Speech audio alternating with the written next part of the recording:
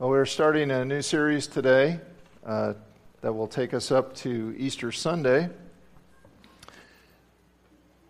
And we are going to spend the next several weeks looking mainly at one verse. And it's a verse, it's probably one of the most well-known, most popular verses in all of the Bible. If you're a Christian, you probably know the words of this verse, and you may have them memorized. And if you are not a Christian yet, you still probably have some awareness of this verse. Even if you don't know the words of the verse, you probably know the address, the reference. John chapter 3, verse 16. John 3:16. And you may know that reference just because it shows up in a lot of different places. In fact, I have some pictures just to show you what I'm talking about. This first one here, you can see that's from a broadcast of a baseball game. And you see the guy holding John 3:16 there in the back, strategically placed. Then the next one is from a football game. Looks like the same guy and the same sign. I don't know. He probably justifies spending a lot on tickets for doing the work of the Lord here. And then if you're a Tim Tebow fan, you may have seen this. But I discovered that this tradition of holding up John 3:16 at sporting events actually goes back a long, long way. You can see from this next slide.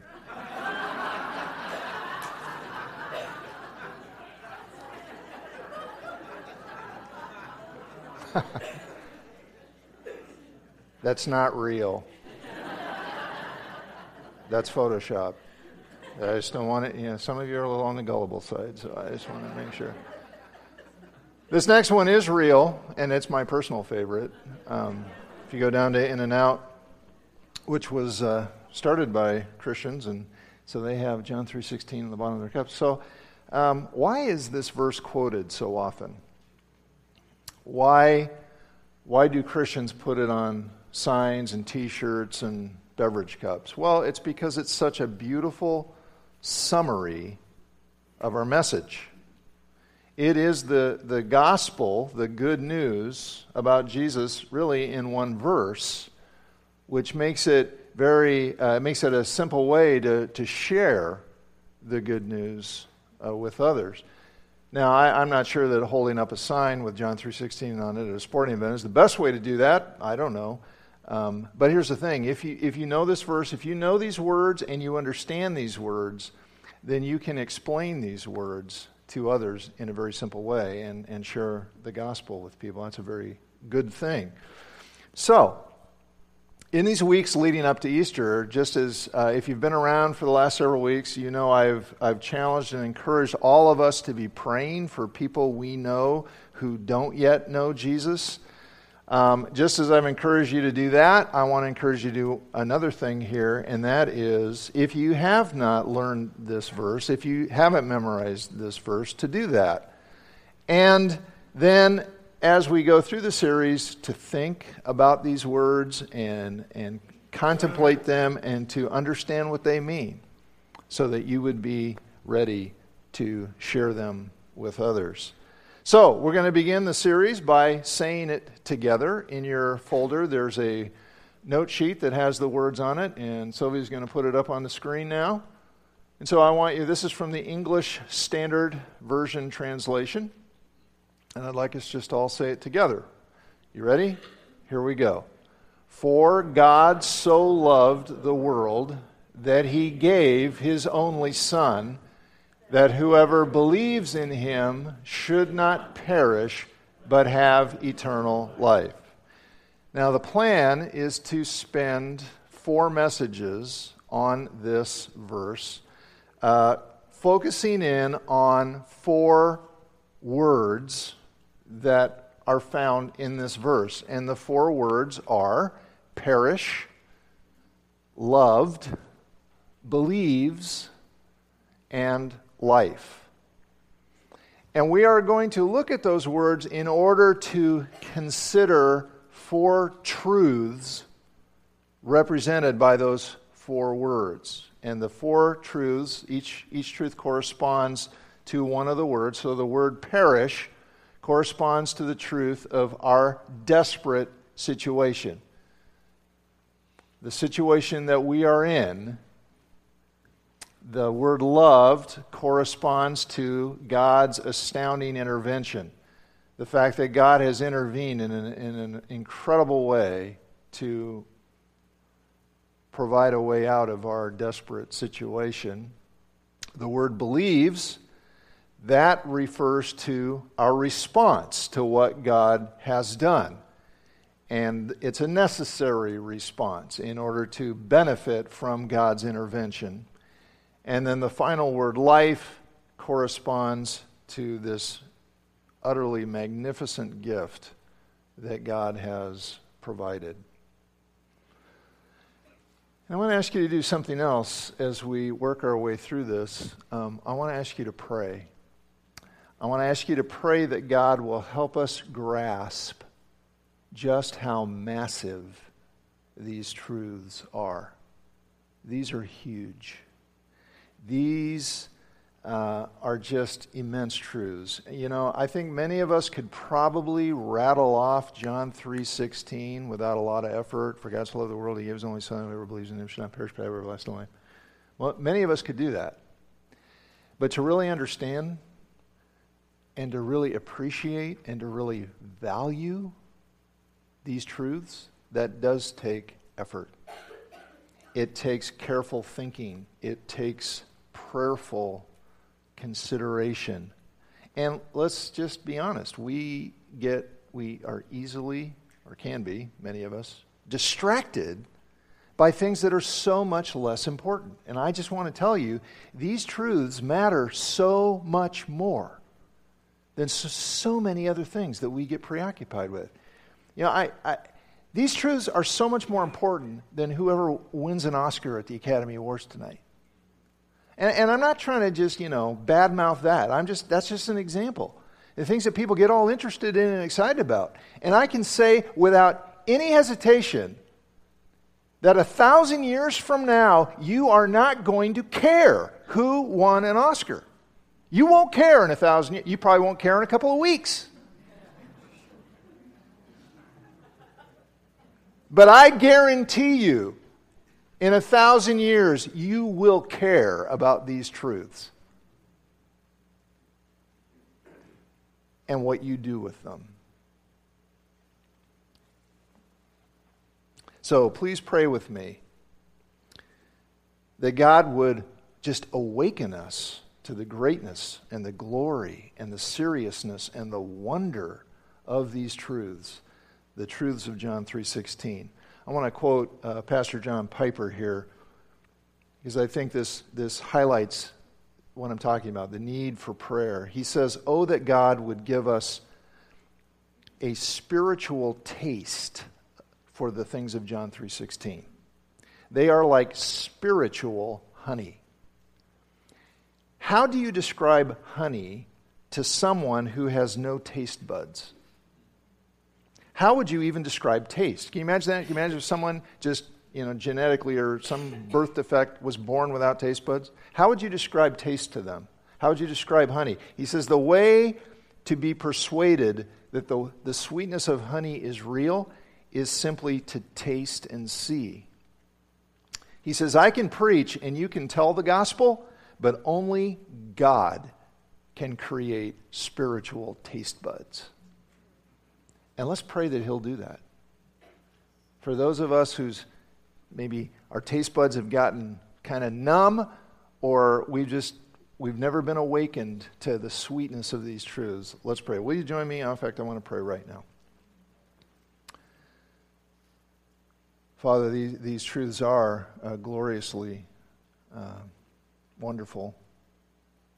And yet, I confess, I get numb to them. I fail to appreciate them like I should. And I just pray for all of us that you will just awaken our senses, our understanding. Will you give anyone here who lacks the spiritual taste buds they need to savor these truths? Will you just do that as we go through this? For your glory, Lord, and for our good, I pray in Jesus' name. Amen. Okay, so the first word and the truth behind it that we're going to give our attention to is the word perish. For God so loved the world that he gave his only Son, that whoever believes in him should not perish, but have eternal life. This word sums up one of the most important things anybody could ever tell you, even though nobody wants to hear it. And that is that without Christ, we are in a desperate situation. The truth is that you and I will perish if we don't put our trust in Christ to rescue us from our desperate situation. Now, nobody wants to hear this. Nobody, even those of us who believe it, don't really like thinking about it. We don't want to. It's a terrible truth. It's a terrible truth. But you know, terrible truths are some of the most important truths that we ever deal with. You know, to ignore a terrible truth just because it makes you feel uncomfortable is a really foolish thing to do. You know, if your checking account's overdrawn and the bank sends you a letter telling you it's overdrawn and you just blow it off, that's really stupid. And that's a very minor example. I was told a terrible truth back in 2001. I received the news that I'd been diagnosed with non-Hodgkin's lymphoma. It's a type of cancer. Now, I didn't like hearing that. That was a terrible truth. But I'm glad I was told, because then I got to get the treatment and live. And now 15 years later, I don't have cancer. So terrible truths need to be reckoned with, because they can lead to wonderful things. So it would be foolish to just hear something and say, well, that's terrible news and I don't like that, so I'm just going to ignore it. Don't do that. This is why Jesus tells us the bad news, even though we don't want to hear it. And this is why those of us who know the good news and have believed the good news still need to tell the bad news to others, even though they don't want to hear it. Because here's the thing. The good news isn't really all that good if the bad news isn't really all that bad. We just won't appreciate how good the good news is until we appreciate how bad the bad news is. Okay? So, I want to help us appreciate how bad the bad news is. And so I'm going to ask 3 questions about perishing. First, what does it mean? Second, why will we perish? And third, how does it help to hear this terrible news? Okay, first question, what does it mean to perish? The Bible says that God gave his only Son so that those who believe in him, those who trust in him, will not perish. Which means that those who do not trust in him do perish. What does that mean? Let me give you 4 things the Bible says about perishing, what perishing means. First, perishing means being condemned by God. Perishing means being condemned by God. Look at the next 2 verses in John chapter 3, verses 17 and 18. Hear them carefully. For God did not send his Son into the world to condemn the world. That was not the mission of the Son when he came into the world, was to condemn. But in order that the world might be saved through him, whoever believes in him is not condemned, but whoever does not believe is condemned already, because he has not believed in the name of the only Son of God. So you see here, perishing is not simply dying, it's being condemned by God. And what does that mean?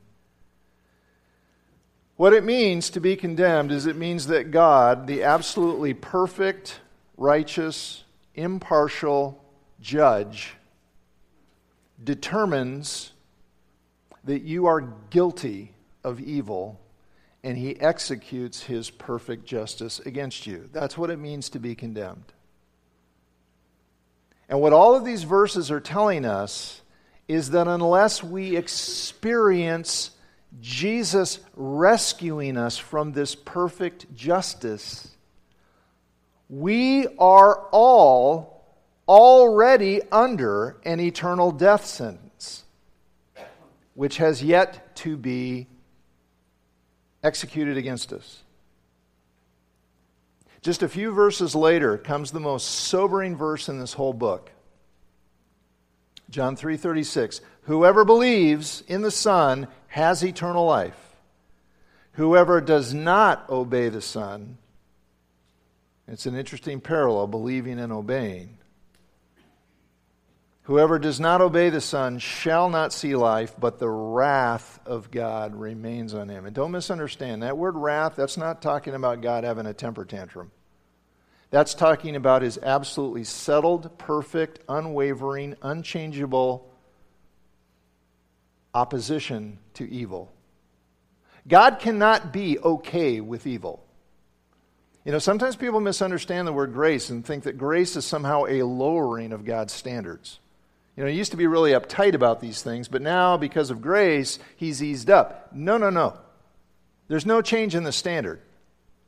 What grace means is, though the standard has remained the same, God enables us to meet the standard in a different way through the merit of someone else, through the merits of Jesus. God sent his Son, God in his love sent his Son to rescue us from his own perfect justice, because he cannot be unjust. And if we refuse the Son, we remain under the justice of God, the wrath of God. That is a terrifying place to be.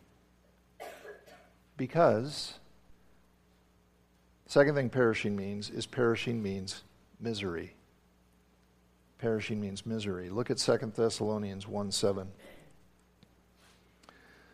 When the Lord Jesus is revealed from heaven with his mighty angels, and this is referring to Christ's coming again, which he promised to do, here is justice executed in flaming fire, inflicting vengeance on those who do not know God and on those who do not obey the gospel of our Lord Jesus. Don't misunderstand, that's not two different groups of people. Those who don't know God and those who don't obey the gospel. It's the same group.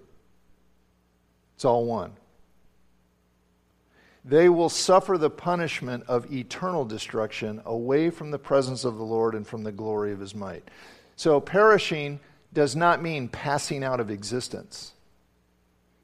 It is continuing to exist and suffering in hell. And this suffering is consistently described by Jesus and others in the harshest terms imaginable. Words like fire and utter darkness. And sometimes people ask, well, is it talking about actual literal fire? Because you can't have fire and darkness at the same time. It must be something spiritual. Well, okay. I don't know. But whatever it is, whatever the actual reality of hell is, it's so bad that Jesus used the harshest possible terms to describe it. He said this in Mark 9:47, if your eye causes you to sin, tear it out. It's better for you to enter the kingdom of God with one eye than with two eyes to be thrown into hell, where their worm does not die and the fire is not quenched. Now, Jesus is speaking in very absolute, stark terms here, and we know that to pluck out your eye is not going to solve anything. But he is saying that's the seriousness with which to take this issue. That's how serious to think about this. Undying worms, unquenchable fire. You know, I have to confess, there have been times when I have joked about hell. I don't ever want to do that again. Hell is not funny. There is nothing funny about hell. You see little cartoons, little Far Side cartoons, and the devil holding a pitchfork, and people in hell complaining about the plates being hot. All that's doing is desensitizing us to the reality of what it is. It's not funny.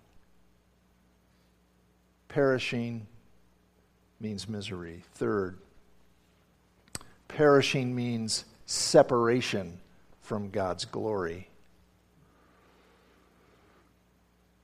You know, the last part there of 2 Thessalonians 1 verse 9, they will suffer the punishment of eternal destruction.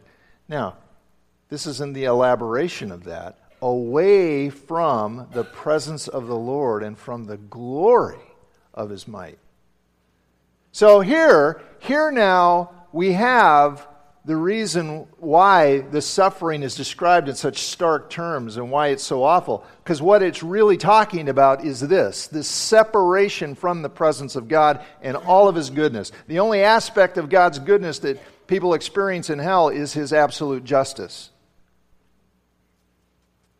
And here in this world, in this life, we experience just thousands of glimpses of God's goodness every day if we would just see them.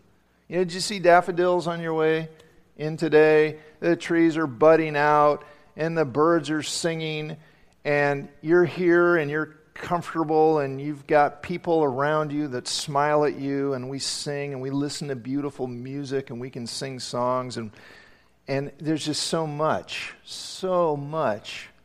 goodness that we experience every day. We don't always appreciate it. We seldom appreciate all of it. But it's there. In hell, it's not there. None of it's there. To be separated forever from what is good. It's unfathomable. I can't even grasp it. Fourth, perishing is everlasting and irreversible. You saw there in 2 Thessalonians 1:9, it talks about eternal destruction. Here, we see in John 3:16, perishing is the opposite of eternal life. Matthew 25:46, Jesus calls it eternal punishment. So perishing is eternal and it's irreversible. I don't know what else I can say to describe this to make it sound as bad as it really is. Words just feel inadequate. So to review, perishing means condemnation, it means misery, it means separation from God, and it lasts forever. See, why are you telling us this? I'm telling you this for one reason. So that you will flee from this justice of God and flee to the love of God through the door of Jesus Christ.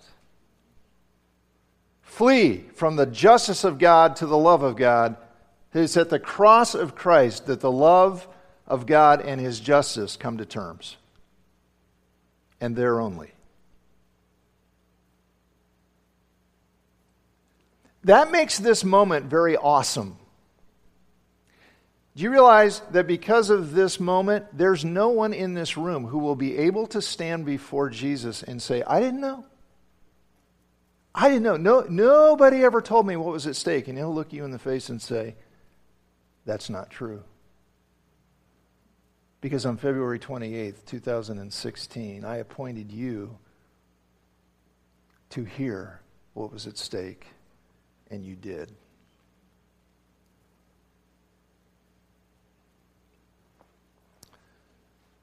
Perishing.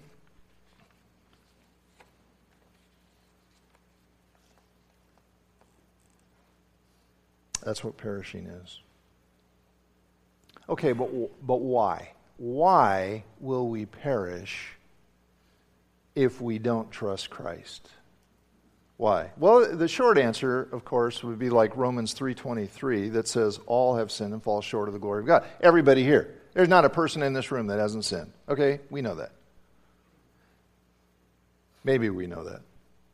We need to know that. All have sinned.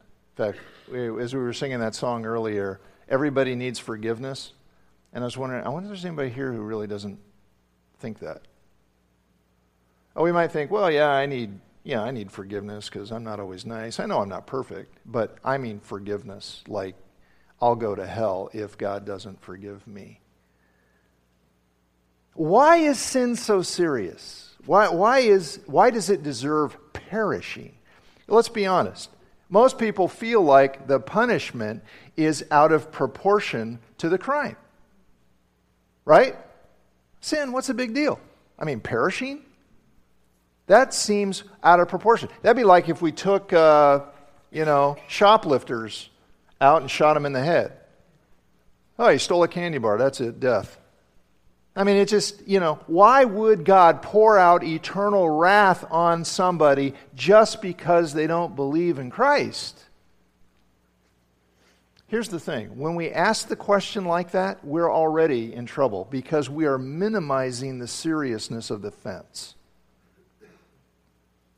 We're minimizing the seriousness of sin, to say it like that. Jesus came, Jesus revealed God, and He said to those who rejected Him, in spite of all His miracles, in spite of all of His teaching, in spite of all the goodness of God that He displayed, Jesus said that what they were really doing was they were hating Him, and because they hated Him, they actually hated God. He said in John 15:23, whoever hates me hates my Father also. Because Jesus is the ultimate revelation of who God is. It is nonsense to say, I just don't accept Jesus, but I do believe in God. That's nonsense. You can't say that. Because Jesus is who God is. Jesus reveals who God is. Hebrews 1:3, He is the radiance of the glory of God and the exact imprint of His nature. Jesus said that if you've seen me, you've seen the Father. This is what God is like. And if you say no to me, you reject the one who sent me. So you got to understand, we're not talking about an innocent misunderstanding here. We're talking about rejecting God in spite of all the nice religious things we might want to say about Him. And and the reason we do this is because we want to be God of our lives. We want to decide for ourselves what's good, what's evil, what's right, what's wrong. We want to make up our own minds about these things. And so we basically tell God, you can just go get lost. I'll be God. Oh yeah, okay, I'll give you some nice words maybe once in a while. But God, basically get lost. And that's why sin is so serious. So to quote Piper again, God is the most worthy person in the universe. His greatness and His value are infinite. See, every good thing you've ever seen or experienced is just the dimmest glimmer of God's goodness. It's a reflection of Him. You realize if God doesn't exist, then there is no good, there is no evil, there's nothing. It's all just molecules banging into each other. His value is infinite. All things are measured by Him. He is the beginning and the ending of all things. Every person is dependent on Him for everything, whether we admit it or not. We owe Him perfect trust and allegiance and love and worship and honor and respect and obedience because He made us and He owns us and He sustains us. Therefore, rejecting Him, distrusting Him, disobeying Him, loving other things more than Him, these are all infinite insults. And because He is an infinite treasure. He is an infinite treasure. And an infinite insult deserves an infinite punishment. Think about it like this. The more excellent a person is, the more despicable it would be to go up and spit into their face. That's what we've all done. We've spit in God's face. And we abuse His image in humanity. Every time we treat someone with hatred, unkindness, indifference, we're abusing the very image of God.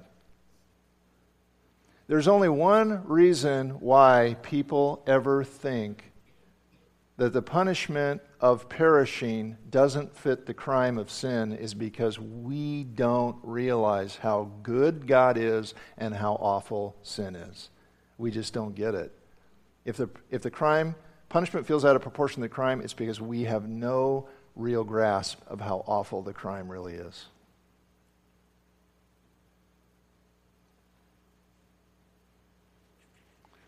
So how does it help us to hear this terrible news? Well, 3 ways, quickly. Helps us 3 ways. First, if we haven't yet put our trust in Christ, and there may well be some of you here right now who haven't yet done that. If you haven't yet put your trust in Christ, this is to help you realize how desperate your situation is and how astounding God's provision is to rescue you. This could lead you to repentance and trust in Christ. That's what it's meant to do. He is our only hope. If we will take this to heart, it drives us to repentance and to faith. Second, if you're here and you have put your trust in Christ, knowing this, knowing our desperate situation apart from Christ, helps us appreciate how amazing His grace is and causes our hearts to overflow in greater gratitude and worship. And third, it compels those of us who know the gospel to share the gospel with those who are still in danger of perishing. That's how it helps us. Now, I have time to elaborate on just the first one of those, leading us to repentance and faith, and I'm going to do it from personal experience, tell you a little bit of my story, if you haven't heard it. As long as I can remember growing up, I always believed in God. I can't remember a time as a kid when I didn't believe in God. But my belief in God was always purely mental. And I say that because my believing in God made absolutely no difference in how I lived my life. Didn't make any difference. But I believed in God. And I figured that's good enough because I was a good kid. I really was. You'd have loved being my parent. I was obedient. I was cooperative. I was great in school. And, I never did those horrible things that other people did. I never stole anything. I never killed anybody. That's always, that's always the bottom line, right? But when I was a freshman in high school, a friend of mine invited me to a concert. And there, for the first time, I heard the bad news. The speaker told me I was perishing because of my sin against God and against His perfect standard of love. And that's when I first became aware that I was not a good kid. I was a self-absorbed, self-centered, self-directed, self-glorifying rebel who had spurned God in countless ways and who had many times treated people made in His image with contempt and even cruelty. And I knew in MO, it's like God just pulled the curtain across and I was standing there completely exposed before God. I knew I was guilty, and I knew I deserved to be in hell that very moment, separated from God forever.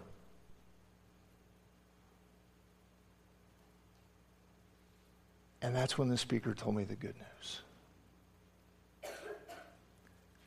about a Savior who came to rescue me from my desperate situation, who came to absorb God's justice in Himself so that I wouldn't have to. He took the wrath of God for my sin.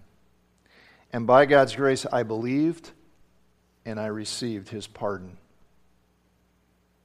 His forgiveness, His gift of eternal life, His gift of Himself. But until I heard the bad news, the good news meant nothing to me.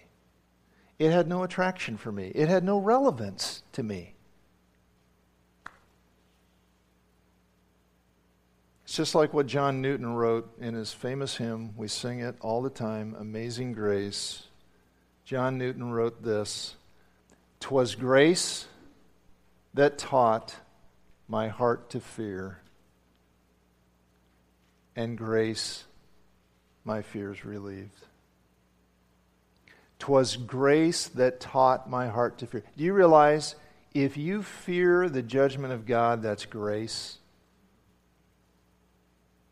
Let that grace move you from fearing His justice to receiving His pardon. Because maybe today, my prayer is that if there's anyone here today who has never had their heart gripped by the bad news, that today that's happening to you. And you realize you do deserve hell apart from God's incredible, amazing intervention in Christ. And I just want to say to you today, if you're feeling it, if you're aware of your sin and you know you need rescuing, there is a rescuer. And He is completely sufficient to rescue you. You might think, well, I'm too bad. No. No, there's nobody too bad, because it's not about how far we've fallen. It's about how awesome Jesus is. How perfect His righteousness is that He offers to you freely. He just says, here, you want it? Well, admit you need it and come and get it. And take it and you can have it. Receive me. Let's bow and let's pray. And I just want to say that. Scripture tells us now is the acceptable time. Now is the day of salvation. If today you want to say yes to Jesus, then tell Him.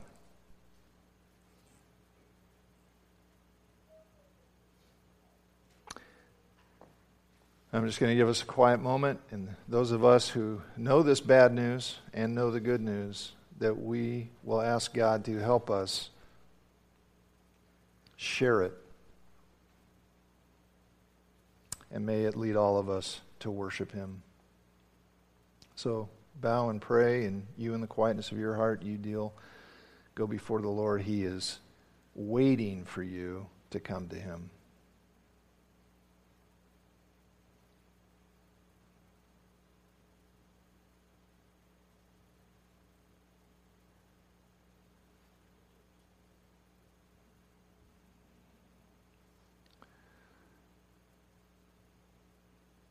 Father, you know I would rather preach on happier things. You know I'd rather talk about things that make us smile. This isn't one of those things. This is an awful truth, and yet you've told us this awful truth by your grace to save us, Lord. So help us take it for what it is. Help us hear it. Help us believe it. And Lord, may it just drive us to you. And find in you all of the love and the acceptance and the delight that we keep trying to find in other things. Lord, forgive us for how we've dishonored you. Help us come to you. In the name of Jesus, amen.